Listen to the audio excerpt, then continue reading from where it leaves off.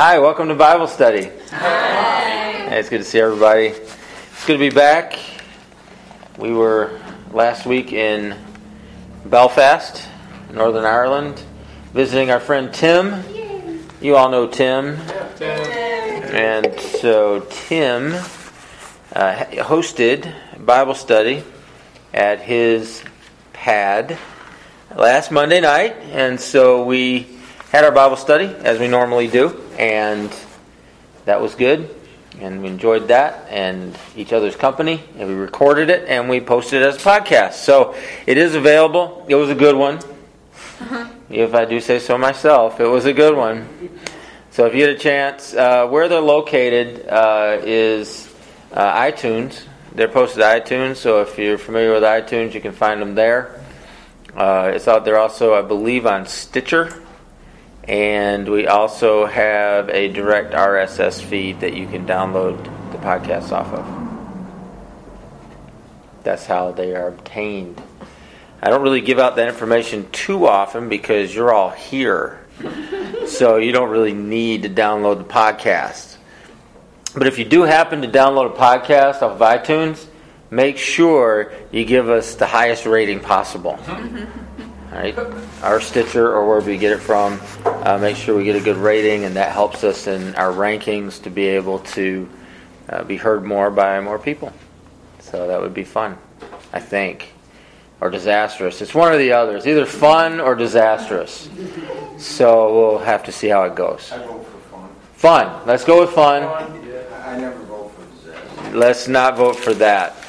The other thing that we've been thinking about is putting in an option, and I would think this is mainly for people that are listening to us from other places, from AFAR, but putting in a phone number that people can call and ask a question on. There's a way to do that, or you do it on your computer, and you can just ask a question, and then I could answer a question or something. I like answering questions, so it might be something fun for us to try, or something to do. Like So, a text no, it's a voice recording. What's Oh, I that? was going to say, couldn't they just write info? What's it? Oh, yeah. Yeah, I just thought it'd be more fun to hear somebody actually asking a question. Yeah, that would be good. Like a voicemail. But it's not really a voicemail. It's you do it on the computer. I understand now. Could Yeah. it be? Yes. I'll keep you updated on that one. Okay? Okay. If you have your Bibles, we're going to open up to the book of James, chapter 1. And as you're going there, just want to pray and ask God's blessing on our time. Father, we thank you for tonight. We thank you for an opportunity, another opportunity to gather in the name of Jesus, in His power, His authority. And He's right here because we've gathered for those reasons and for those purposes and according to what He has for us tonight. So we welcome you, Jesus, here into our midst. And we thank you. We ask, God, that you would teach us, that your Holy Spirit would empower us. I pray for revelation tonight. I pray for understanding. I pray that you would open up our hearts and our minds to all that you want to say. For ask it in Jesus' name. Amen. James chapter 1, verses 5 and 6. If I could get a volunteer to read that. If any of you lacks wisdom, you should ask God, who gives generously to all without finding fault, and it will be given to you. But when you ask, you must believe and not doubt, because the one who doubts is like a wave of the sea, blown and tossed by the wind. All right, thanks for reading that. It's one of my favorite verses as far as ones that I use all the time. And I use this verse all the time. When I speak to people, they ask me questions. They say, well, what do you think I should do? What direction should I go in? I'm not sure exactly what's going on. I always quote this verse. If you need wisdom, let him ask. And really the meaning of the verse goes deeper than that. That's almost a surface use of the verse in understanding what James meant when he said this. It's a lot more than just a momentary direction. It's more than just a momentary, what does God say about this or whatever. It's something else, and it's something more than that, and that's something I want to get into tonight. But basically, the theme of what I want to say is trust God. I'm going to continue a theme that I started on Sunday. I didn't do it on purpose. This Bible study just came up in the rotation of the Bible studies as they come out of my notes. But it's a theme that carries on from Sunday, and that is trust God despite your circumstances.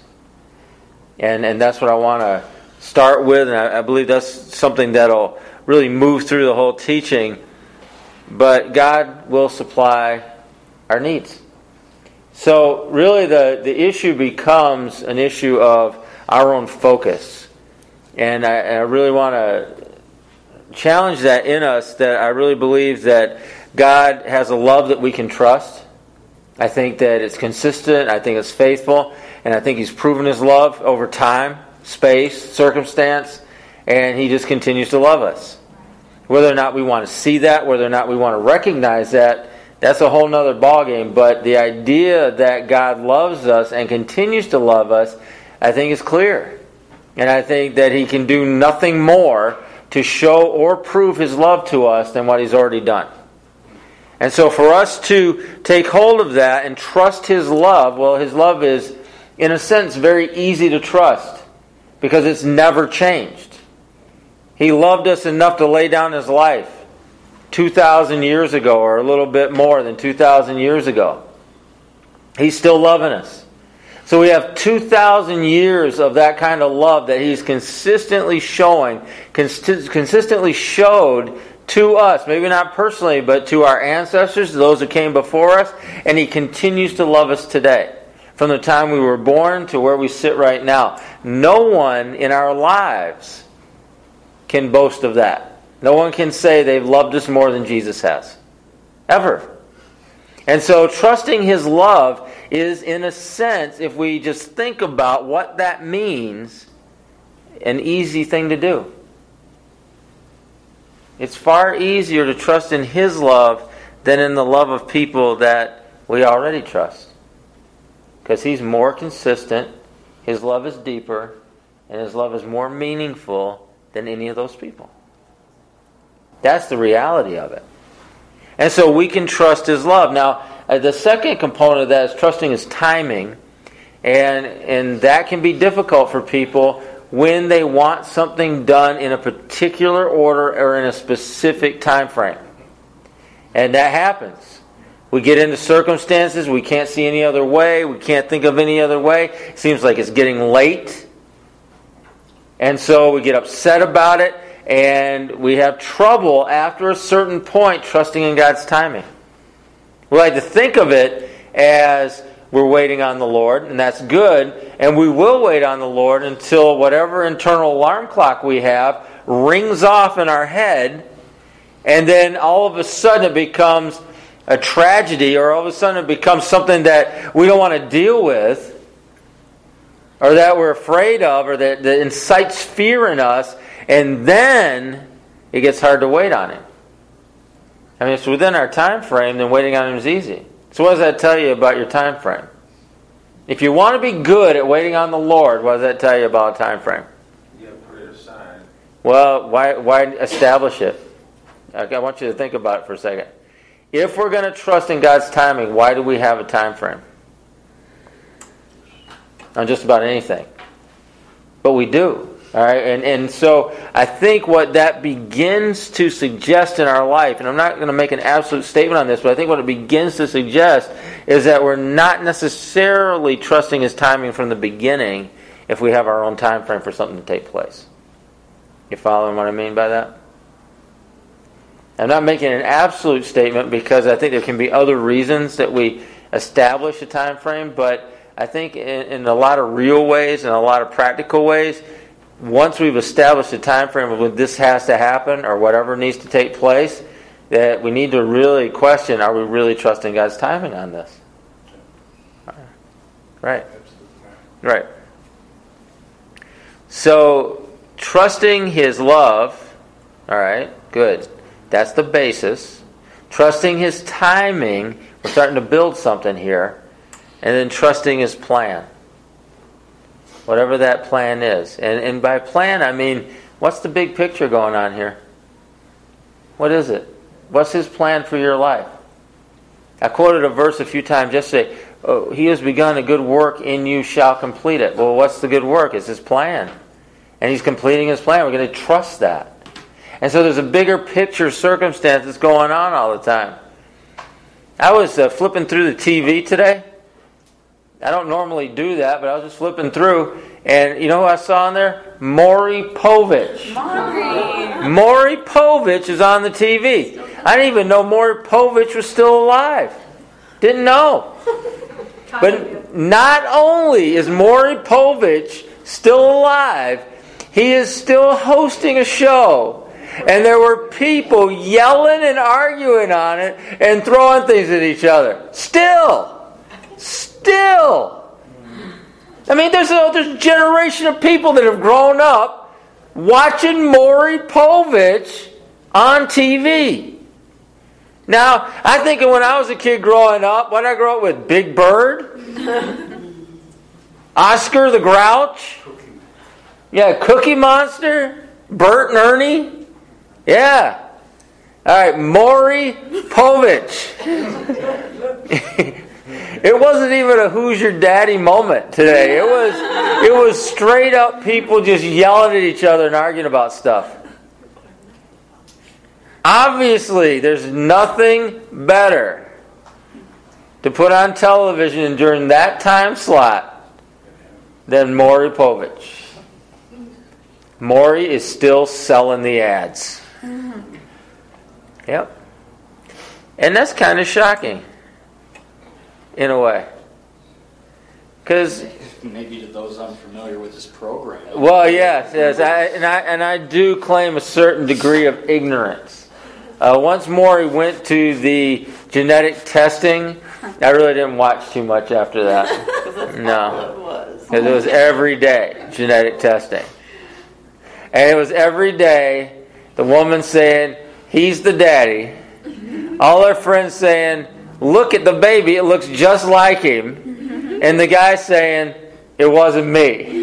1,000% sure. 1,000%. But everybody's 1,000% sure, and then they read the thing at the end and somebody's wrong.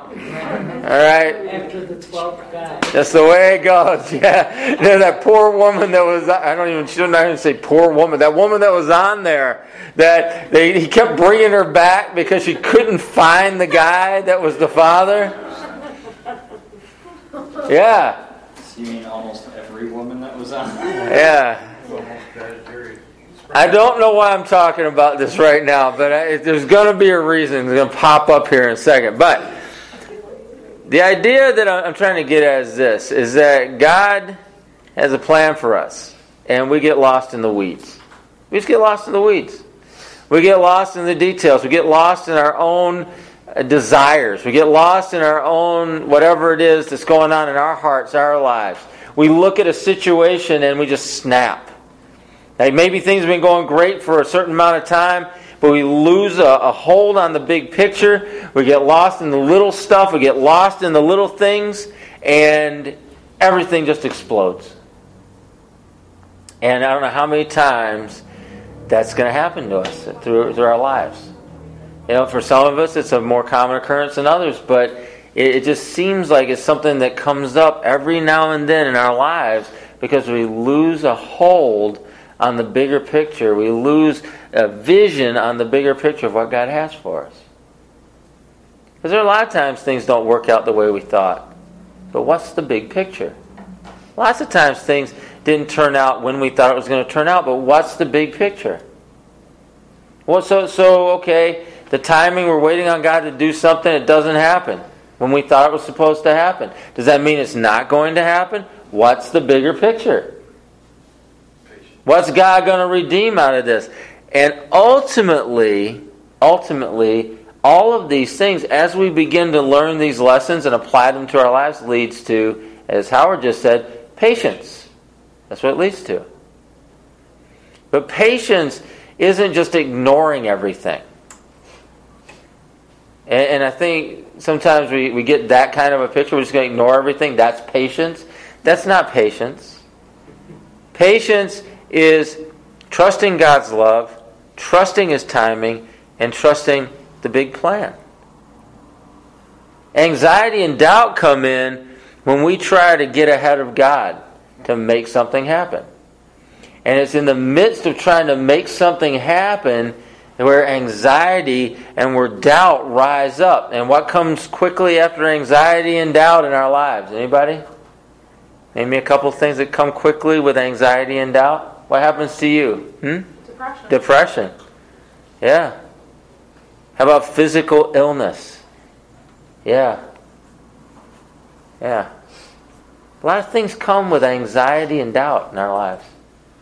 But most of it is avoidable by just not running ahead of God. Most of it is avoidable by trusting His love, trusting His timing, and trusting His plan in our life. We don't have to run ahead. Some inside of us is telling us to run ahead, but can't we say no to that? Can't we tell our brain no sometimes? Just every now and then, give it a shot and tell your brain, overthinking brain, to shut up? Is that possible? And I know some of us struggle with other issues with that, but for most of us that are, well-balanced individuals as we are, couldn't we give it a shot every now and then? Yes. Just to stop it? And I mean, really, just stop it? When we start feeling anxious and we start feeling ourselves rolling into doubt, maybe stop ourselves and say, am I running ahead of God? Am I not? Where am I not trusting Him? Where am I not trusting His love? Where am I not trusting His timing? Where am I not trusting in the big picture plan that He has for my life? Why do I feel the need to run ahead of Him right now? And I mean really stop and ask some questions. And I think sometimes we could be self-healing in this sense, self-correcting in this sense, to just stop and take a little time in prayer. Now, the other way this can work is that if we're so caught up in something and so spinning around dizzy in our brain with it, that maybe somebody else will say something to us. And the trick with that is, don't immediately dismiss it. Because if something's wrong and you're living in anxiety, then maybe they have something to say to that. Something that you can take hold of and that you can make a different decision with.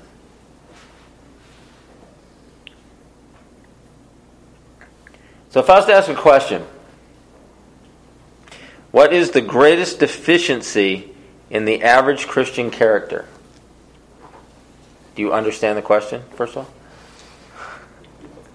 What is the greatest deficiency in the average Christian character? I want you to think about what your answer would be. Okay.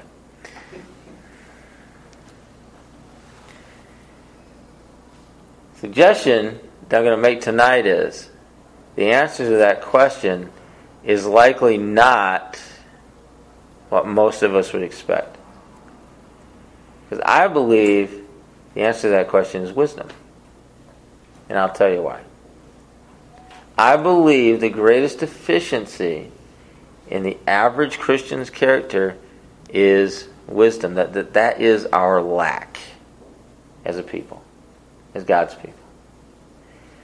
Now, in order to explain that, we have to look and see, what does wisdom mean? Now remember, James, who wrote this, is coming from a very rich background of wisdom literature. He knows the Scriptures. He's been trained in the Scriptures. And so when I say wisdom literature, when I'm talking about the Scriptures he would be using, anybody know what I'm talking about? Proverbs. What would he have been trained in? What's that? Proverbs. What else? What's another piece of wisdom literature? You know. Say it. Ecclesiastes. Very good. Very good. All right. And there's portions of other books that are also considered portions of the wisdom literature of the Bible. But it's deep and it's rich. And it's not just what we think of as wisdom. If I was to ask the average person, like, what's the definition of wisdom? They might say something about knowledge, or they might say something about intellect. But wisdom is more than that in the Bible. A lot more than that. We can talk about education. We can talk about going to school. We can talk about stuff you know. We can talk about your intellect, your IQ, how you figure things out, and how good you are at all that kind of stuff, and different kinds of IQs and different kinds of intellects. Because there's all kinds of them now. There used to be 4 or 5, and now there's like 8 or 9 or 10, or I haven't read about it in a while. There might be 11 or 12 for all I know. But they keep defining and they keep redefining and really focusing in on different types of intellects, different types of ways that people see things and can interpret things and can understand things. That it's not just writing and arithmetic, and it's not just reading. But there's artistic and there's musical and there's all these other types of intellects that we have. But wisdom is more than that. Those things may be part of wisdom, and our knowledge of those things may be part of that, and our ability to figure things out in the midst of those kind of things, or in the face of those kind of things, may be part of that, but that's not what wisdom is. This may be a part of what wisdom is. So when I talk about wisdom, and this is the basic definition I want to give you from the wisdom literature that James would be drawn from. You want to talk about basic understandings of wisdom, it is how to live. How to live. What's the Proverbs? What do they say that wisdom is? What's the beginning of wisdom? Fear of the Lord. The fear of the Lord. Where do you start? You start with the fear of the Lord. And from there, wisdom teaches us, wisdom becomes how we live. But it starts with the fear of the Lord. Any wisdom that doesn't start with the fear of the Lord isn't the wisdom we're interested in. It's just not. And there's lots of wisdom out there. Lots of people is wise. Confucius, wise. Doesn't start with the fear of the Lord. That's not what I'm interested in. There's traditions within Buddhism. Very wise sayings. I've read a lot of literature out of Buddhism. Doesn't start with the fear of the Lord. Not really that interested in that. Not going to build my life on that. If I'm looking for something to build my life on, it's going to start with the fear of the Lord. That's where it starts. In other words, a respect, a recognition. God is almighty. He's over the whole earth. And He is King of kings, Lord of lords. He's mighty. He's awesome. I'm going to start right there. God knows everything. Everything. So, let's start with that. And then you begin to move out and you begin to expand from there. So, it's not just knowledge, it's not intellect, but it's really speaking to us on how to live. And it begins with the fear of the Lord. I believe it's the sum, wisdom, is the sum of God's intent. That's why I believe it's one of the most lacking components in our lives. Because it involves spiritual revelation, it involves emotional maturity, it involves insight into things as they are, not as we want them to be, but as they are. That's the truth. And so as we get insight into the way things are, as we understand God's intent and we begin to put together the components of building a sum of God's intent for mankind, for God's intent for us, for God's intent for our lives, for God's spiritual revelation for us, and our understanding of who we are in Him, then we know how to live. That's how we learn how to live. I'm not sure that most of us as Christians really know how to live. We know how to exist. We get taught how to exist. The world exists. People out there, they'll tell you how to exist. And they'll try to figure out how to live. And they've got all these different ideas and all these different ways of trying to figure it out because they realize at some point existence isn't enough. And so they'll talk about, I listen to guys on their podcasts or listen to guys talking about these kind of things or reading their books, and they realize at some point in their lives that they can achieve success, they can get money, they can have girlfriends, boyfriends, whatever they're looking for, but when it comes right down to it, something's still missing. And so then they're looking, okay, well, we need to travel, or we need adventure, or we need this, or we need that, or we need to microdose hallucinogenic drugs, or we need to do whatever they want to do. I mean, everything I just said, I've heard people talk about on a regular basis. Why? Because existence isn't enough. We want more. We want more. We've been programmed for more. There's more in our hearts than that.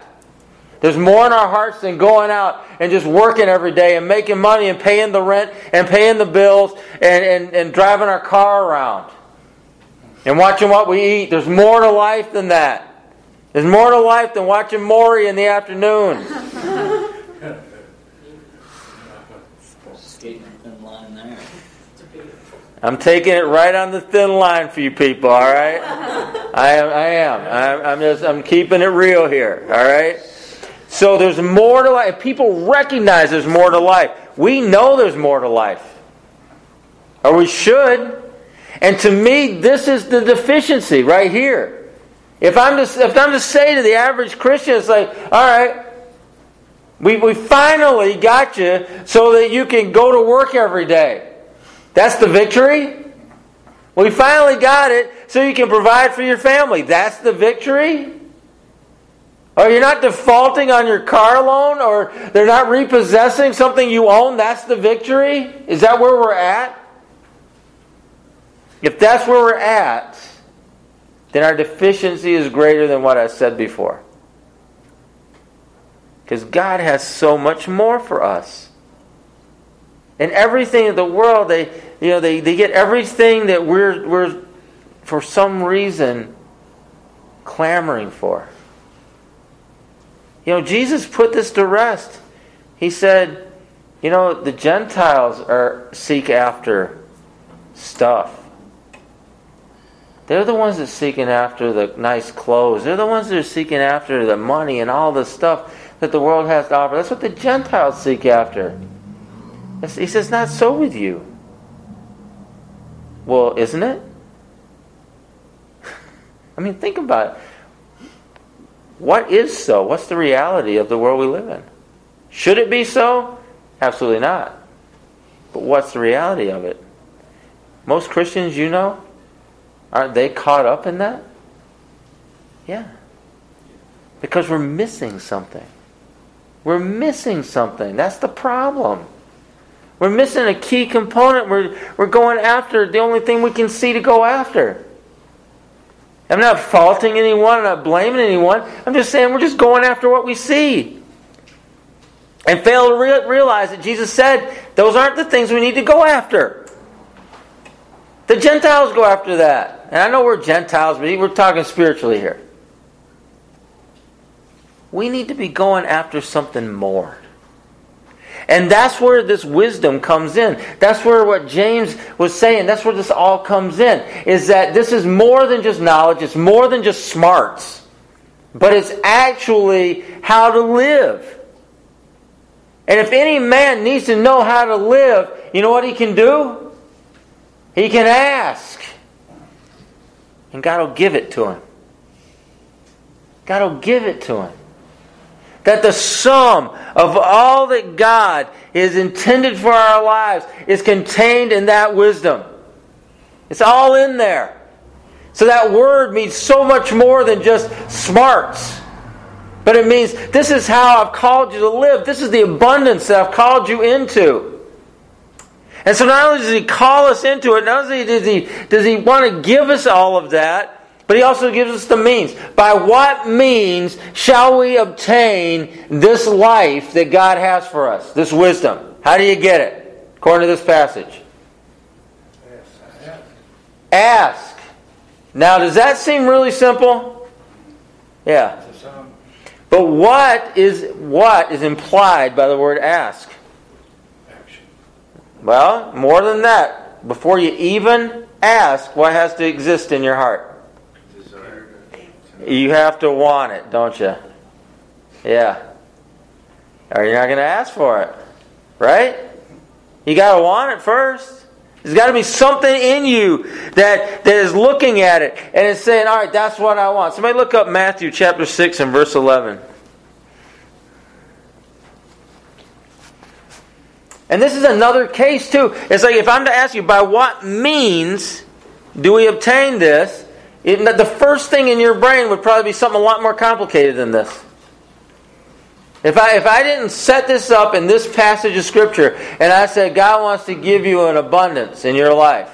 He wants to reveal to you His intent, the sum of His intent for you. He wants to bring you spiritual revelation, emotional maturity, insight into truth, the way things are. How do you obtain that? Would the first thing that comes to your mind be, ask?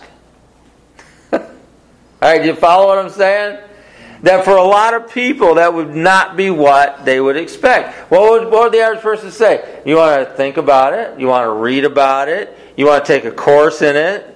You want to go through a training program for it? You want to, do all of these kind of things, but it's not a matter of the head. It's not a matter. You can't get a certification in it. And it's not a matter of your head. It's a matter of the deep spirit. This is. And so something in us has to rise up and say, I want that. I want it. I want that. God, I want that. And so we ask for it. We ask for it. Okay, Matthew 6:11, what does that say? Give us today our daily bread. Yeah. Why do you ask for daily bread? Because you're hungry. Or you don't want to be hungry. One or the other.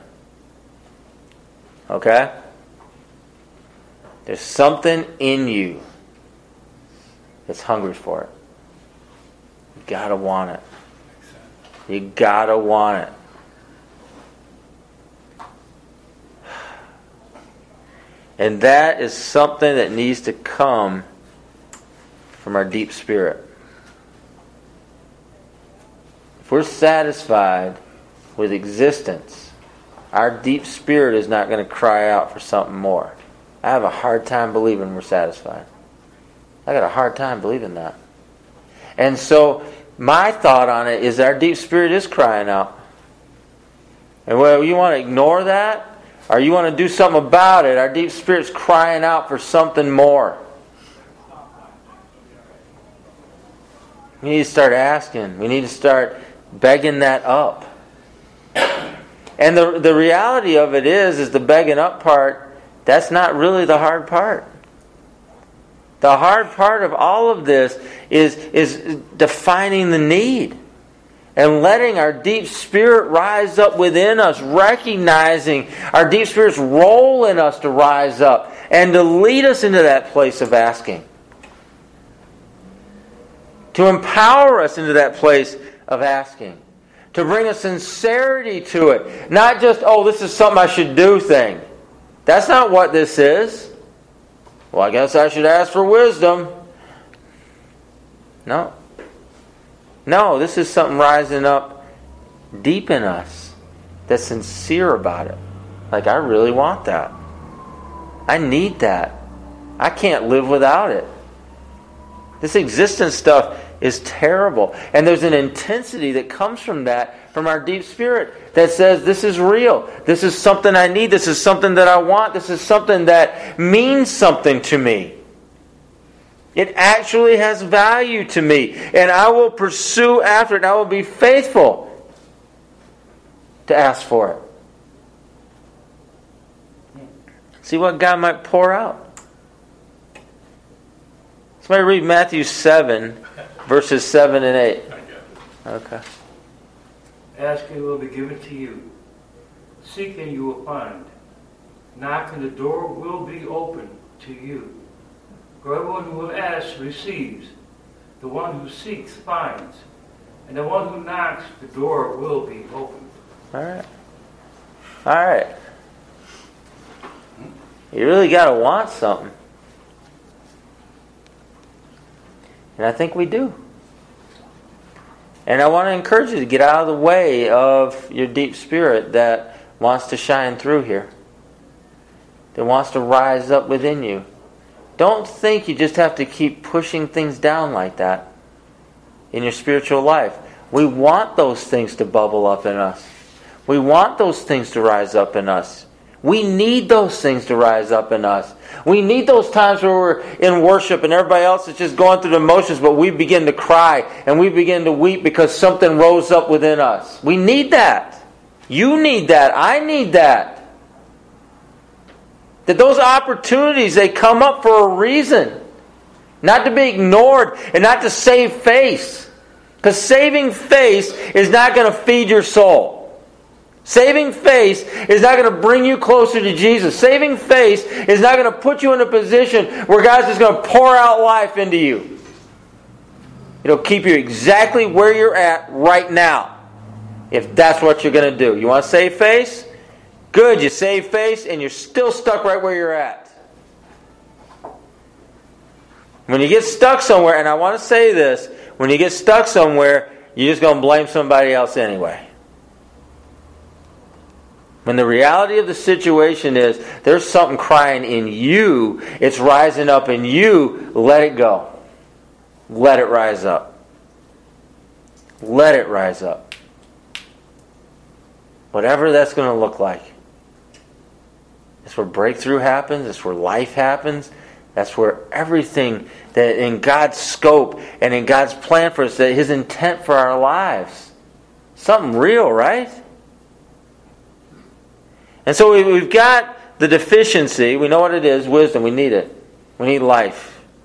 Abundance. Revelation. Maturity. Insight. God's intent. Manifest in our life. We've got the means. What's the means? Ask.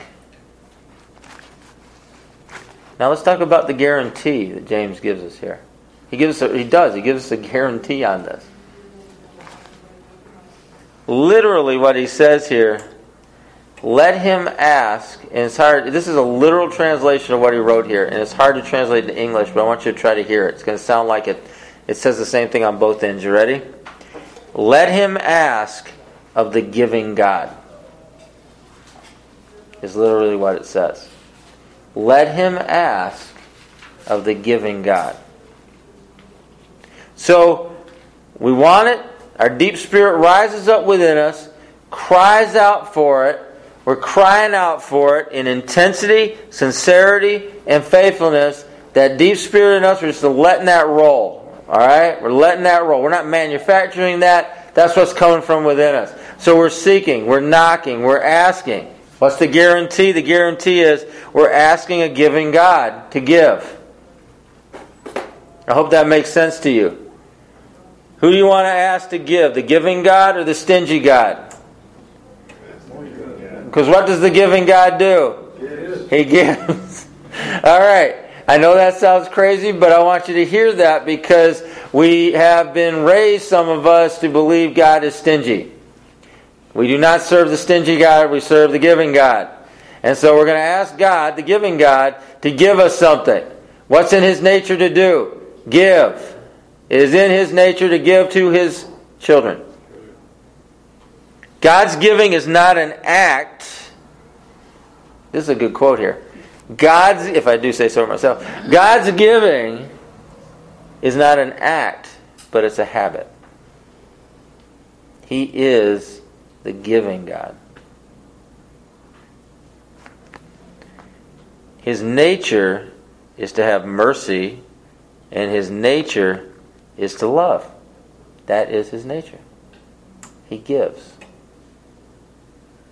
So, as we cry out, He gives. As our deep spirit cries out, He gives.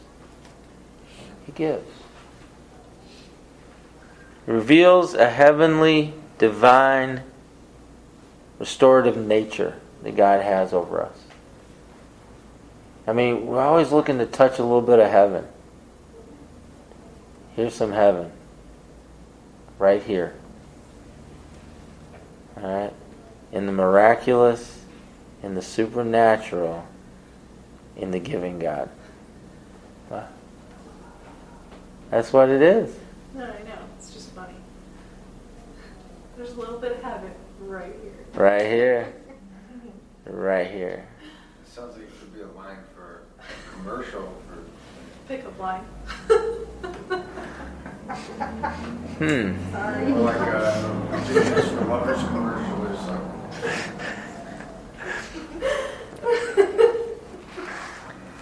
And so there's a word used there, liberally. And in some of your Bibles, the giving God gives liberally. The word liberally, translated, simply means simply. He gives simply. And by that, it means with nothing in return being expected. He gives because it's in his nature to give. He requires no greater reason to give than who he is. And anyone that tries to redefine things and come up with a reason why God gives to his children will automatically begin to build a theology of works. God gives because he's a giving God. And that's his choice. Yeah. I just find it really interesting, like how many people will listen to a testimony of what someone else does and how God blesses them, and then they think, well, how did they do that? And then they want to go through all the motions that person did, thinking, well, God's going to grant this to me now, because they want to remove that relationship and that personality of God and just go through motions. They just, like the rat through the maze, pushing the lever and all that fun stuff. Well, right. I mean, and that's part of the issue, though, is that we don't. We'll get back to the desire part. What do we really desire? Right. What do we want? We want the treat, not necessarily the relationship. Right. Which is funny because why not? Right. Yeah. Because people, it goes back to cheap grace versus costly grace. What's it going to cost me? Everything. Yeah, everything. Everything. It's going to cost everything. But when a man finds a treasure in a field, he goes and sells everything he has to buy that field to obtain that treasure. That's right. Yeah. Going all in. And I think it's interesting, too, that God doesn't expect anything in return as far as what he gives. This is... And there was another side of this, too, that I want to just bring out because I'm guilty of this. The word simply also implies he doesn't evaluate how we use what he gives us. I don't know if that makes sense to you. In other words, that we can't look at it and say, well, I know I asked for this before and then I just went out and did what I wanted to do. Why would you give it to me again? Well, he doesn't base it on that. We do that. We do that stuff. Well, in the same way, like people who receive a healing or receive a gift from God, and then they're like, well, I'm not doing what I should do. He's just going to take it away. He doesn't do that. It's not how it works. Right. Because he doesn't base that. His giving is not based on how you use it. Right. It's like with the kind of like with the prodigal son too, right? The first son took his inheritance or whatever, went and squandered it, and threw it away, and then when he came back, his father just welcomed him back and restored all that stuff that he had squandered already. He didn't not give it to him because, hey, you destroyed it last time, but you better be good with it this time. He just took it back.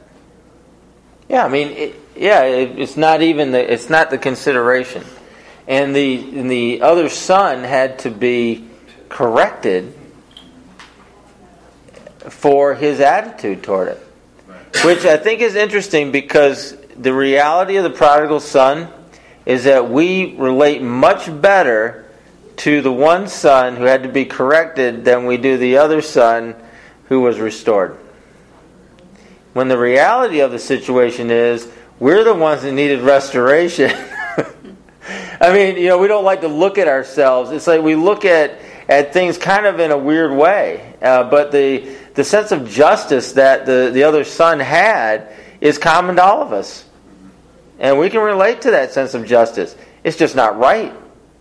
It's like I can see myself like the son that stayed in some aspects and like physical things, Right? Physical relationships, whatever. But then again, I see myself as the other son when it comes to things with God.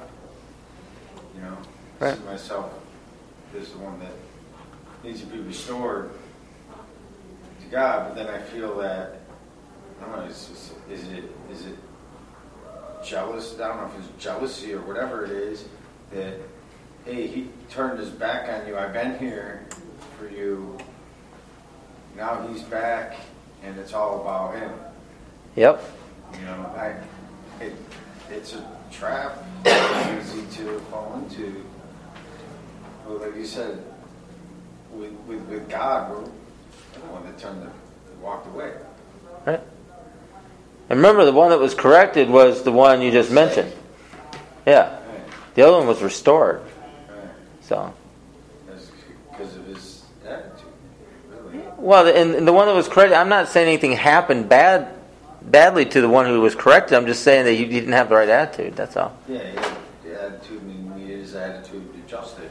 Right. So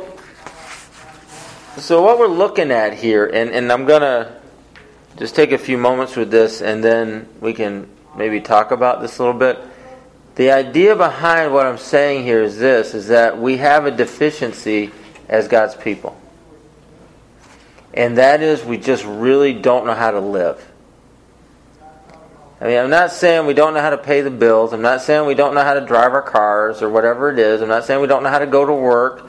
I'm not saying we don't know how to provide for our families, but there's more to life than that. And so, because there's more to life than that we're deficient in really having a deeper understanding of how it is God intends for us to actually live. And then Jesus came that we might have life, and that more abundantly. So what's the more abundantly? So we got to step into life, and in that, there should be an abundance in that as we step into life. And so partially what I'm trying to get at with this is that there's more.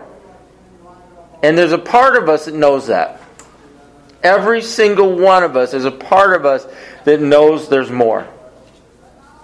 And what I want to encourage you to tonight is let that part of you rise up.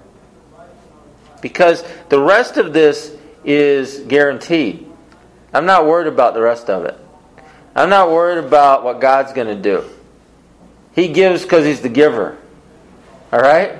He's already established that. He gives because He's the giver. We're asking the giving God to give. I'm not worried about what He's going to do. He's faithful. He's all good. But that part of us that recognizes the need, we've got to give place to.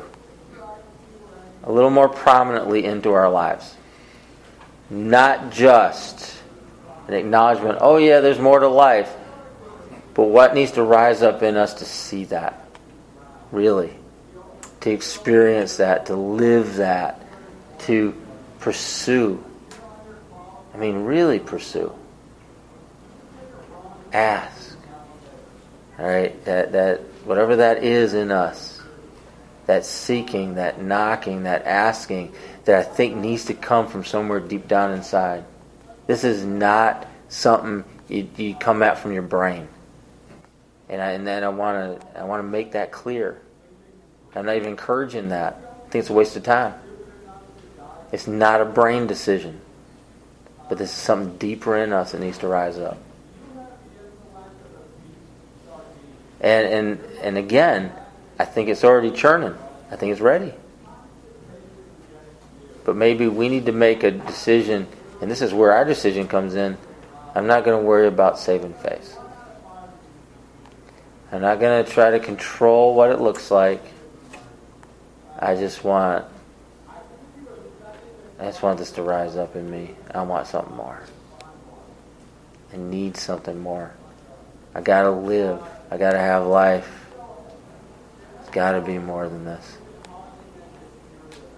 Most stuff I see in people's lives when there's big change has nothing to do with studying. Did you know that? When I watch people change and they're discipled, hardly any of it has anything to do with reading or studying or anything. Hardly any of it. Most of it has to do with relationships. Most of it has to do with everyday things. Most of it has to do with something in them that cries out, and change comes as a result of that. It's not because they read the right book or they studied the right passage of Scripture or they read the Bible for X amount of time per day.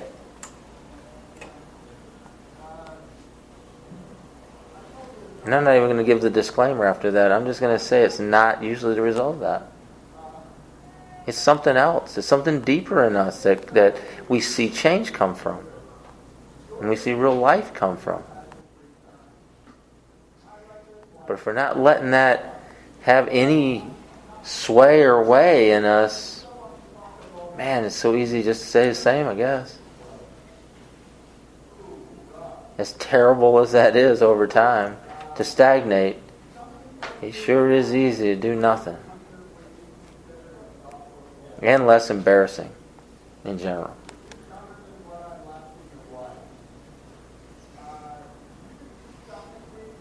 We're all afraid of being embarrassed.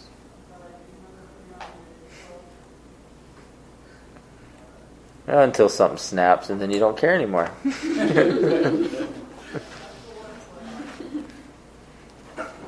But something needs to snap.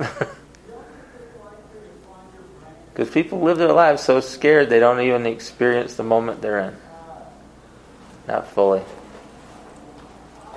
Sometimes they think they're so scared they don't think they're scared. Yeah, that could be. That's right there in front of their face. Like a condition so severe that you can't even recognize it. Or so subtle you can't recognize it. Who knows? So let's take a few moments and pray. And before I go to prayer, does anybody want to say anything else? Do you understand what I'm saying? When I say deep spirit, can you kind of sense what I mean by that? Yeah. Somewhere. I always picture my deep spirit down closer to my stomach. Because it seems like when my deep spirit gets churned up, I kind of get a little sick to my stomach. So I always picture my deep spirit down there, because I know when I'm getting churned up, and I know when I'm getting moved on, and it's there, bowels or whatever the Bible would call that. It's the deep places. Deep places.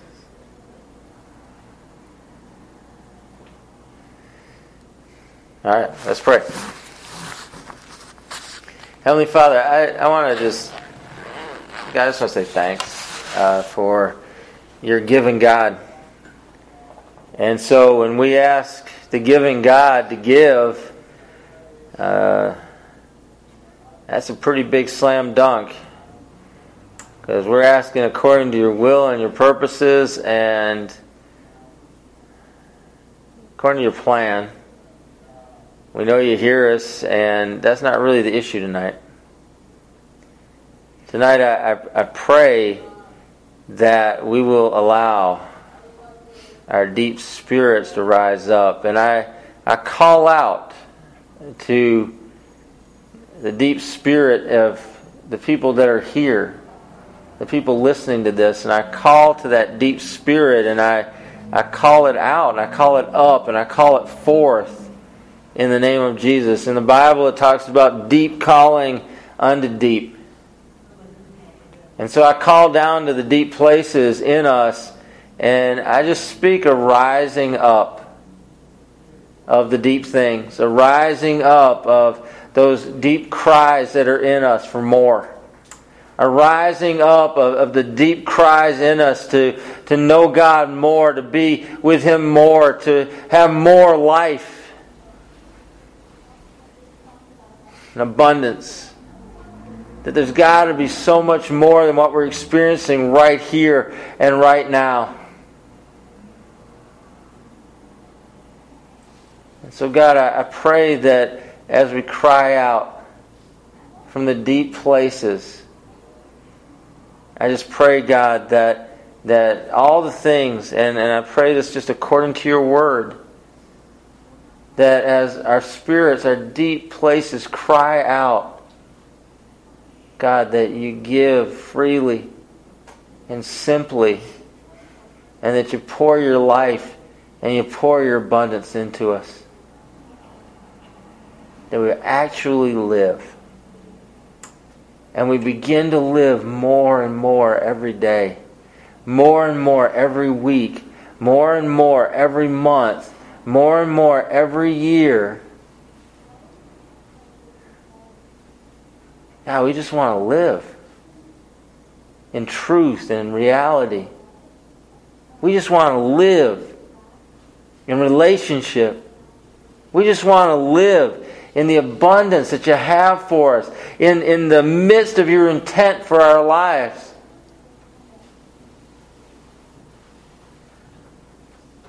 And so, God, I pray our spirits would just rise up and cry out.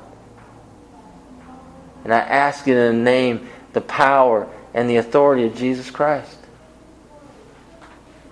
So whatever we do that hinder that, I pray we stop. I pray you pour out courage to us.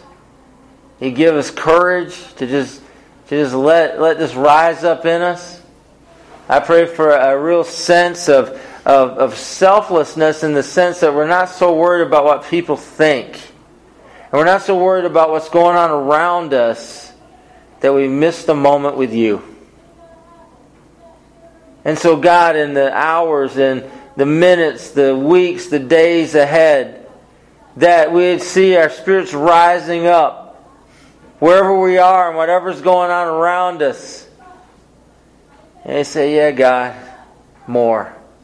Yeah, God, more of your presence. Yeah, God, more of the spiritual. More, God, of the heavenlies. More, God, of what you intend for us. More. Rise up. Rise up.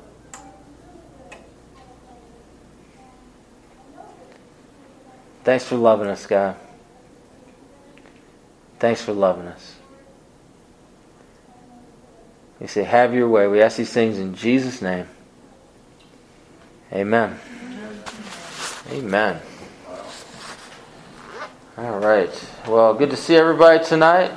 God bless you. And thanks for coming out.